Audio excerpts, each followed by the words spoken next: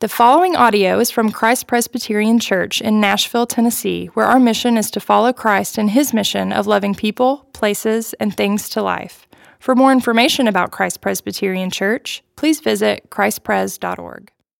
Today's scripture is from Galatians chapter 4, verses 21 through 31. Tell me, you who desire to be under the law, do you not listen to the law? For it is written that Abraham had two sons, one by a slave woman and one by a free woman. But the son of the slave was born according to the flesh, while the son of the free woman was born through promise.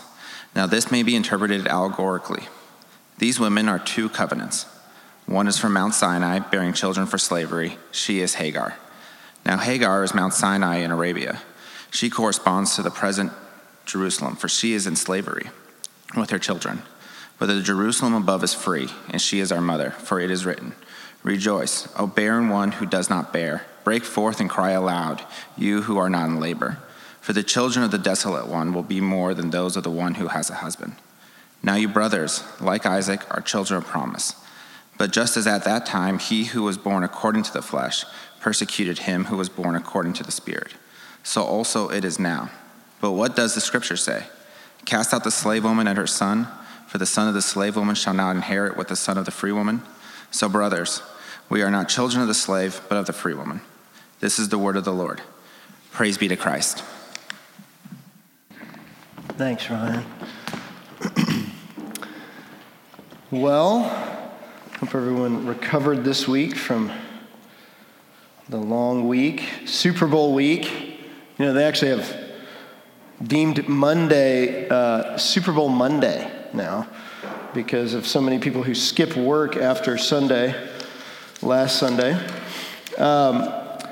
But, you know, in 60 years ago, 1960, the Green Bay Packers played the Philadelphia Eagles in what was one of the big championships, NFL championships. And in that time, the Green Bay Packers were heralded as one of the greatest teams. Even though the Eagles came in 10-2, only 2 losses, the Packers were still favored. Well, in that game, the Packers end up losing. And it was a devastating loss for the Green Bay Packers. Their head coach, Vince Lombardi, was saddened by the loss and said he was, looking forward to training camp that would start that summer. Training camp comes around in the summer where the team is reunited. They start going through warm-ups, practice, getting ready for the next season. And he gathers the team together, and he says to them, and as many people were questioning, what is he going to say to them? How is he going to begin that speech? How do you begin training camp after this devastating loss? What do you do? Do you have a whole new scheme? Do you have a new offense, a new defense? Bring in new coaching staff? It was said that Vince Lombardi held up a pigskin, and he said, men, this is a football. And one of the wide receivers joked and laughed and said, sorry, Coach, you're going too fast. Could you slow down for a second? And Coach Lombardi grinned and then kept going. And from that point, he began to say, this is what it means to tackle. This is what it means to block. And on and on and on in such a fashion of taking a step back to teach them, what does it really mean to play football? Let's get back to the beginning. Let's go to the very beginning. This is a football. And as many of them thought, oh, yeah, I know that. Well, do you really? It was this that would spur on the Green Bay Packers to win the next 5 out of 7 championships. It was going back to the fundamentals, going back to the basics. They went backwards in order to go forwards. Look, when we talk every week with our staff. We open up the passage and look at it on Monday in our staff meetings. And our staff, the 4 of us, were sitting around looking at this particular passage, and we had nothing. Like if you read this passage, you may catch some names that are familiar to you. But most of the time we're asking questions and those kind of things. The question that came out was, what is going on here? And in fact, I myself was looking at it and was saying, I'm not sure. I really don't know. As much as I wanted to have answers, I wanted to, like, what's going on? It was encouraging to me as I really began to dive into my study of this passage, that commentators themselves say this is one of the most difficult passages of the letter of Galatians that we've been looking at. One of the most complex. And so really for me, instead of trying to run forward, sometimes where a passage, if you ever want to know kind of what at least me, your preacher, does when he prepares a sermon, instead of looking at it and trying to think of answers, I went back to the basics. I went back to the beginning. I do what I do every week and printed out the passage, and I sit there and I write it, I mark it up. And instead of just asking like higher level thinking questions, I began to ask just the basic, this is a football questions. Who's Hagar? Who's Sarah? What's going on in this passage? I can't begin to think that I know everything that's going on in this and make it so complex. See, that's what Paul is actually trying to do in this passage.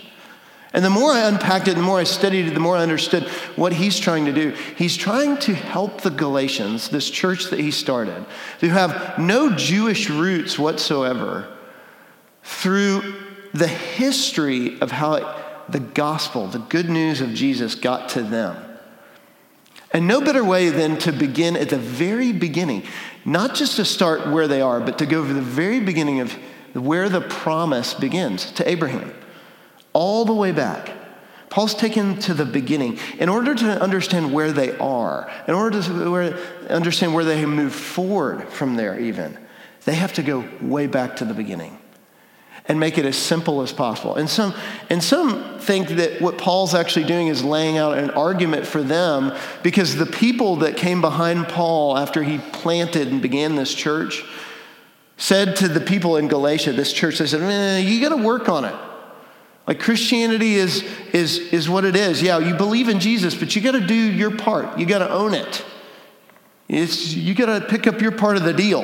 And it means you got to do this better, think this way, own these rituals better, be this better person. And Paul's saying, no. They don't understand that even where they came from, let's use the argument of going all the way back to the beginning. This is Christianity. This is what it means. So that's what we're going to look at this morning. We're going to look at what is called redemptive history. And what redemptive history is really what it sounds. God's story of rescuing his people all the way through history. That's what we're going to look at. And those 2 points. And we're going to reverse them a little bit. We're going to look at history and redemption, because that's kind of how Paul is working here. But we're going to look at redemptive history, or historical redemption. What does it mean for us to know that we are Christians? Is it just something we're kind of born into? Is it something we just like pick up? Or is it more than that? So let's look at that as Paul begins in verse 21. The historical pattern, the history behind this is, tell me, you who desire to be under the law, do you not listen to the law? For it is written that Abraham had 2 sons, one by a slave woman and one by a free woman. But the son of the slave was born according to the flesh, while the son of the free woman was born through promise. What in the world's going on there? For centuries, and even now, people have connected their faith to a specific individual, especially this one named Abraham. And that's what he's appealing to. Historically, he's saying, look, faith is connected to Abraham. Abraham is in his lineage. As a rabbi, Paul knows that his entire basis of what it meant to be a rabbi, his training, everything, came from the beginning, all the way back in the beginning of the Bible, to Father Abraham. Many of you may have heard those songs before in some funny or strange way. Father Abraham had many sons. You remember that Sunday school-ish type song? Some of you may remember those. Those of you that don't know that song, you're spared of some things. But that's kind of where he's going. And he's appealing. He's doing something that's absolutely genius here. He's appealing to the Old Testament history to answer the question, how are we really Christians? How are we really made a part of God's family? And he does something which is unpacked. And even when I was reading more and more commentaries that layered on this, they were saying that this looks almost like an old rabbinical Jewish argument that's been used in years past. So even those people that came in after Paul to tell all the Galatians, you don't really know what it means to live in Christianity, they would read this and recognize it. This was not just for the Galatian church, but it was for those who thought they knew what it meant to be a part of the family of God. And the history of this goes all the way back to Genesis 15, 16, and 17, where God actually makes a promise to Abraham. At that time, his name was Abram. And he brought him out. So you know the context. It's really important to know the context, right? Brought him out of a certain land and said, I'm making you a promise. I'm going to make you a father of many nations. You're going to have a child, you and your wife, Sarah. And at the time, they were in their 80s. They were thinking, whoa, how can we be this old and have children? But God said, I'm going to make that promise true and sure for you. But as time went on, it says this in chapter 16 of Genesis. It says, now Sarai, that was their name before God changed their names. Sarai, Abram's wife, had borne him no children. She had a female Egyptian servant whose name was Hagar. And Sarai said to Abram, behold, now the Lord has prevented me from bearing children. Go to my servant, and that it may be, and that we may obtain children by her. And Abram listened to the voice of Sarai. So what happens here? This context is where Sarah and Abraham began to see that, is God's promise really sure? Who keeps it up? See, when it says here in verse 23, but the son of the slave was born according to the flesh, what that means is God may have made a promise, but the flesh is us saying we have to fulfill it. So Sarah and Abram decide a great plan. We're going to have, God's plan. And we read it, and it's hard sometimes because when you read verses like this, it skips, right? But what we don't see is the many, many, many days, months, years stretched out between these verses where there's this longing, this waiting. God, are you really going to fulfill this promise? It even says here 10 years go by, a decade of life happens between these verses. And they wonder, God, is your promise for real? Is there a real promise that's to be fulfilled, or is it in us? And so Abram and Sarah put it on themselves to make this promise happen. And then as opposed to, as it says in verse 23, while the son of the free woman was born through the promise that was made. And here's the argument. The argument is Paul is appealing to the history of Abraham, that is. The history of Abraham with the two children. He's saying there are two lines of God's children. One is a son that was born in flesh by them trying to make God's promise happen themselves. But one is they're waiting for God to fulfill it. One's name was Ishmael, one was Isaac. And here's the question. To be a child of Abraham, does it mean you have to fulfill your end of the deal? That's what Paul's asking them. And that's what he's asking us. Is it by your flesh or is it by mine? Or is it by God's promise? When God promises something, will he fulfill it? See, that's the question here. That's what he's appealing to for the people in that church and all the people arguing with him, is that at the very beginning, when God makes his promise, here are two lines, two arguments. That you can try and make the promise happen yourself, or you can see if God really fulfills what he says. And he's setting it up. And this is what we know to be true, that when he appeals to this argument by history, he's saying, as Abraham does, we can, by flesh, try and make our faith in our faith. Our faith in our faith. That is, in many of our circles, especially when it comes to Christianity, right? And maybe in this time and place, I'm not sure where all of you are. Many of you in this room may be consider yourselves longtime followers of Jesus. And some of you may be coming in asking a question, what is this like again? How do I really re-engage with God? What is the church? Some of you are cynical or burned by what the church means to you or what it means to be in a relationship with God. But I think across that spectrum, the question is always this: is my faith in God or is my faith in my faith? Because when it comes to me hearing about a relationship with God, does God just say, I exist, here I am, I've given you Jesus, here's grace, here's redemption, but it's up to you to make it work? And that's typically what we do when it comes to the flesh. I heard a commentator, like a cultural commentator, say one time that, and I love this illustration, that American Christianity can often look like a golden retriever, you know? That we look at God in that way, that God is like a golden retriever to us. He's this sweet, always present, there when you need him, but not really that powerful to do anything other than just be a part of your life. Sometimes it makes you happy, sometimes it's a pain, sometimes it's costly, sometimes it's great, sometimes it's a part, just everydayness, just sweet, sentimental, great. I do think there's so much to that with us. That when we look at our faith, our Christianity, that we can look at it like, this is great and all. And that's when we get tired of doing it, because we come to church, we enter in this relationship with God, and we start reading the Bible, and we start praying, and we start going to church, and we start getting involved in connect groups. And then somewhere along the way, we find ourselves going, man, this is a lot of work to keep this up. And we think that Christianity, we think that a relationship with God is about God makes this promise to us, but we got to fulfill it. We got to make sure it's our end of the deal too. And that's putting our faith in our faith. That's when we believe, if I feel close to God, if I feel like I'm working enough, if I'm putting enough in, then I should get enough out of it. Isn't that what it is?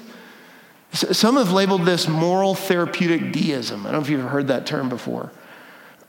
But essentially moral, God wants people to behave. Therapeutic, God wants people to be happy and well-adjusted. And deism, that there is a God.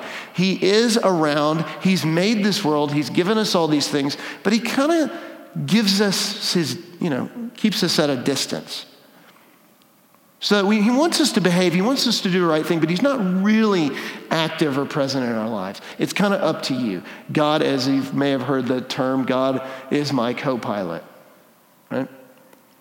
But is that what it is? That's what he's trying to draw out to them. That it's not about a promise, that God just makes a promise and says, okay, now it's your turn. And that's what it means to work by flesh. But it means waiting. And that's one of the most difficult things. Waiting to know and believe. Does God really fulfill what he says? When it says, and one by the slave woman, one by a slave woman, and one by a free woman, but the son of the slave was born according to the flesh, while the son of the free was born through the promise. The promise is the complete opposite of that. The promise is waiting for God to fulfill his end of the deal. Not ours, but his. And that is the most difficult. Think about the decade again. Think about what it says in Genesis 16 when it says, when Sarah says, behold now, the Lord has prevented me from bearing children. Go to my servant. And then it says in verse 3, so after Abram had lived 10 years in the land of Canaan. 10 years. And that's how it can feel for us. Is to go, does God really mean what he says? Is he really a God who fulfills what he says to us in his word? Because the waiting is so difficult. How does he handle our lives? How does he hold us with care historically? How does he do that? Paul is appealing to this story to show them that God, even back then, is saying that the word, the good news has gotten to their ears because God has fulfilled his promise. Are we children of Abraham because our blood is the same with his? Or are we children with Abraham because our faith is the same as his? That he looks forward for God produce these things. Not that there's not going to be tension, not that there's not going to be things that fall, not that we're not going to feel like, God, have you abandoned us? Can you imagine Sarah's excitement and joy when she first hears the news? And so does Abram. Oh, you're going to have a son, you're going to have a child. And they're amazed, they're thinking, us, we will? But soon as the months and years go by, their joy turns to tension, and their tension to difficulty, and their difficulty to say, you know what, maybe it's really up to me. And then it's when God comes in to say, no, it's all on me. There's even a Jewish historian who's written a lot about this kind of reversal. His name is Robert Alter. He actually writes a lot about how in the Old Testament we find a pattern of God taking over and over the story of what we think should be. And instead of trying to say, yes, you go ahead and do it, that he reverses that. That he says, instead of the older getting all of the which would be Ishmael in this, instead of the older one getting all of the inheritance, it's going to be the younger one. Instead of the one who has all of the gifts and skills, it's going to be the one who has none of them. That God over and over historically is reversing the understanding of how we think God works. That if God makes a promise and we put in our end of the deal, then it's going to be fulfilled. But what the Bible is saying from the very beginning of the promise is that God's promise is fulfilled by his word and by his hands. And how we know it's true is that he not only brings about Isaac, his son, but Jacob and Joseph, and on and on and on. Even this line continues. It never stops. And that's why he goes on to not only use this as a historical argument, but a redemptive one. He says in verse 24, now this may be interpreted allegorically. These women are two covenants. One is from Mount Sinai, bearing children for slavery. She is Hagar. Now Hagar is Mount Sinai in Arabia. She corresponds to the present Jerusalem, for she is in slavery with her children. But the Jerusalem above is free, and she is our mother. He moves from not only this argument historically, but redemptively. He starts using these names and places and events that span, and even the quote there is from Isaiah. It doesn't even match. It's way further beyond the life and times of Abraham. It's in Isaiah when the people of God were captive. And they're saying, God, where are you? He's spanning across the whole of history to say God's pattern of the way that he fulfills these things happens over and over. It's not just at the very beginning at the one historical promise, but it's redemptive. How do we interpret this? It's a historical pattern. It's not a new concept, actually. The idea of redemption, the idea of us wanting to be redeemed. There's a TED Talk that talks about this in such a fascinating way. It's labeled two kinds of stories that we tell about ourselves. So Northwestern University psychologist, I talked about we create narrative identities. Fascinating. That we create narrative identities of two kinds of stories. One is redemptive stories, those things that lead from negative parts of our life into positive ones, that we want to edit and create and go into the cutting room floor and begin, when we tell our stories and somebody asks about us, to move from a negative to a positive. And that's what we always see. We look on TV and we watch and hope for people to have these redemptive stories, and we see them. But then there are also what they call contamination stories. And those are the ones that move from positive to negative. Those are the ones where we see great height to great downfall. And the whole point of the TED Talk is, how do we create better redemptive stories for ourselves? Because psychological testing proves that if you have good redemptive stories, that you can have a better life and contribute better to society. Now, that is all great and true, but here's what they say, and here's the linchpin of what this TED Talk was saying, is if you can learn to edit your story and edit it well, then you can begin living the life that you should. Look, this is not a new concept. This is something that, even recently, I don't know if you saw the new Star Wars movie, but there were all these articles out about this Star Wars movie. good, bad, whatever. But one of the themes I saw over and over was that one of the main villains, Kylo Ren, there was constantly questions of, is Kylo Ren going to be redeemed? Does he need a redemption story? I mean, that's just a part of the water that we swim in. People want to see these from negative to positive stories because we know that there has to be that. But how do we get there? Is it by our own edits? Or is it by something deeper? And that's what Paul is getting at. When he starts labeling Hagar and earthly Jerusalem, what he's getting at is he's saying there is an earthly, fleshly type way that we want to make the right edits. And isn't that exactly the perfect language of what we do? If, even in religious ways, that's what he's even saying. Look, Jerusalem was the capital city for religiosity, was where everything came out of. But he's saying there's an earthly Jerusalem that if we're trying to live in, if we want our narrative arc to be something beautiful and perfect and right, it's up to us to make the right edits and put all those things in place. Be they may religious Christian language or things. And isn't that what we want to do? I mean, we could put this in very modern terms. Is our Christian life the perfect Instagram story? Is it? Is that what we long for it to be? Or is the pattern of redemption in the Bible of those who are not those who are struggling to be free, but those who are now freed to struggle? Isn't that what you and I feel all the time? I feel it constantly, emotionally, tangibly, mentally, practically, in work and family and everything else, constantly knowing that I want to make the right edit so I can stop struggling to be free. I want to be free.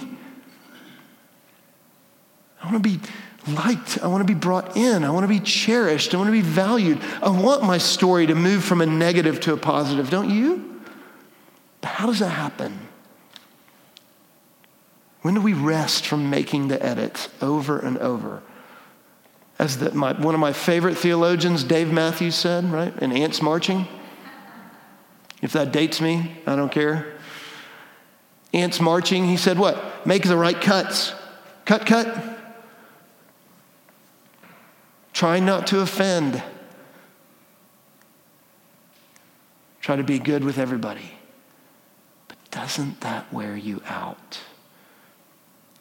See what Paul's doing? He's drawing us up into not just, hey, here's the historical narrative, but here's the redemptive picture. That there's got to be someone who edits our story in a different way because we can't make it perfect. That's why he talks about the Jerusalem above is free, and she is our mother. For it is written, rejoice, O barren one who does not bear. Break forth and cry aloud, you who are not in labor. For the children of the desolate one will be more than those of the one who has a husband. Do you know the story that he's responding to? He's talking about a group of people who are in captivity. They're oppressed. When you're in oppression, where in the world do you find hope? When you're feeling beaten down, where do you find that you can make any edits? When they're in captivity, what do they look forward to? Is the kingdom of God about those who have everything straight, or is it different? Are the calls of the kingdom of God filled with the downtrodden and desolate? Those in despair and difficulty? Those who are in pain and longing? Didn't they long to be free? As I was preaching in a prison some time ago, it was such an amazing opportunity to be able to preach to a group of prisoners and feel just the tension of what does it really mean for me to talk about the freedom of the gospel when you have none. Now, be it, yes, they are in prison for their things that they've been caught for, crimes, whatever it may be. We seemingly are free because we're not in those walls. But you know what one of the prisoners said to me afterwards? he said, I feel really sorry for most people outside these walls because they're a lot less free than me. And as much as I was supposed to be preaching to them, this man preached to me about the idea and understanding and reality that redemption isn't necessarily some sort of editing that we make. It is about the editor that comes in. It's about the one who comes to make the downtrodden, the desolate, as it says in verse 27. That's what he fills the halls of his kingdom with. That's the one who makes the story. We're not having to struggle to be free. We're now free to struggle within the promise. And here's what's beautiful about this. In John chapter 8, you flip all the way forward thousands of years. John chapter 8, Jesus is having an argument with some people over what freedom means. And what does it mean to be in the lineage of Abraham? Same exact conversation. In verse 31, it says this, so Jesus said to the Jews who had believed in him, if you abide in my word, you're truly my disciples, and you will know the truth, and the truth will set you free. And listen to their answer. They answered him, we are offspring of Abraham and have never been enslaved to anyone. How is it you say you will become free? This isn't just an Old Testament argument. It's an argument that Jesus had. It's an argument that Paul had. It's the same one we have. If we just know that we have the right blood, if we make the right edits, if we know that we're in the lineage of Abraham, we're okay. Just because you've grown up as a Christian, does that mean you are one? Because you find yourself in the walls of a church or in the pages of a Bible, does that make you a Christian, follower of Jesus? Is your faith in your faith, or is it further? Because Jesus says, truly, truly, I say to you, everyone who commits sin is a slave to sin. A slave does not remain in the house forever. The Son remains forever. So if the Son sets you free, you will be free indeed. And listen to how he answers them. They say, now we know that you have a demon. Abraham died as the prophets. Are you greater than our father Abraham who died? And the prophets died. How do you make yourself out to be? And Jesus said, if I glorify myself, my glory is nothing. It is my Father who glorifies me, of whom you say he is our God. But you have not known him, and I know him. If I were to say that I do not know him, I would be a liar like you. But I do know him and keep his word. Listen to this. Your father Abraham rejoiced that he would see my day, and he saw it and was glad. You know what this table is? This is us seeing that day. When Jesus was trying to get them to see what real freedom is, it isn't the perfect edits that we can make in our lives. It isn't just because you stand in here. Nothing in these walls makes you any more of a Christian than standing in a garage makes you a car. But being here, what it means to be free in the Son indeed, it means you find yourself in him. That the great story arc is that your story has been taken up into his. It's not about Abraham and having the faith of Abraham. It's the one in whom Abraham had faith in. As he looked forward and saw Jesus and was glad. And I know that word says glad. And we may take that language like, oh, he's glad. It's a much bigger term of satisfaction, gladness. He rejoiced to see my day. He saw it and was glad. My friends, you see it. You can see here at this table what it means. This is the full spectrum of redemptive history. This is a historical meal. We observe something that is rooted in history and time and space. When they gathered around tables and they would have bread and wine and discuss these things. And specifically at that meal, Jesus broke the bread and poured the wine. But what he was doing, he wasn't just celebrating a meal. He was representing and showing that this is a representation of his story that envelops and takes up yours. That if you want to make sense of yours and to find freedom to struggle, rather than continuing to struggle to make the edits, to cut the right things on the cutting floor to make your whole story look beautiful, you can find it beautiful in the one who is the chief editor, that is God, through Jesus Christ. That's how we come to this table. In a minute, we're going to read from a prayer together, a confession. And it's going to ask the question how we have a right to dine at this table. And as we do, I want you to pay attention to the words. Let your heart soak in that story that you're going to repeat together as a congregation. So let's stand now.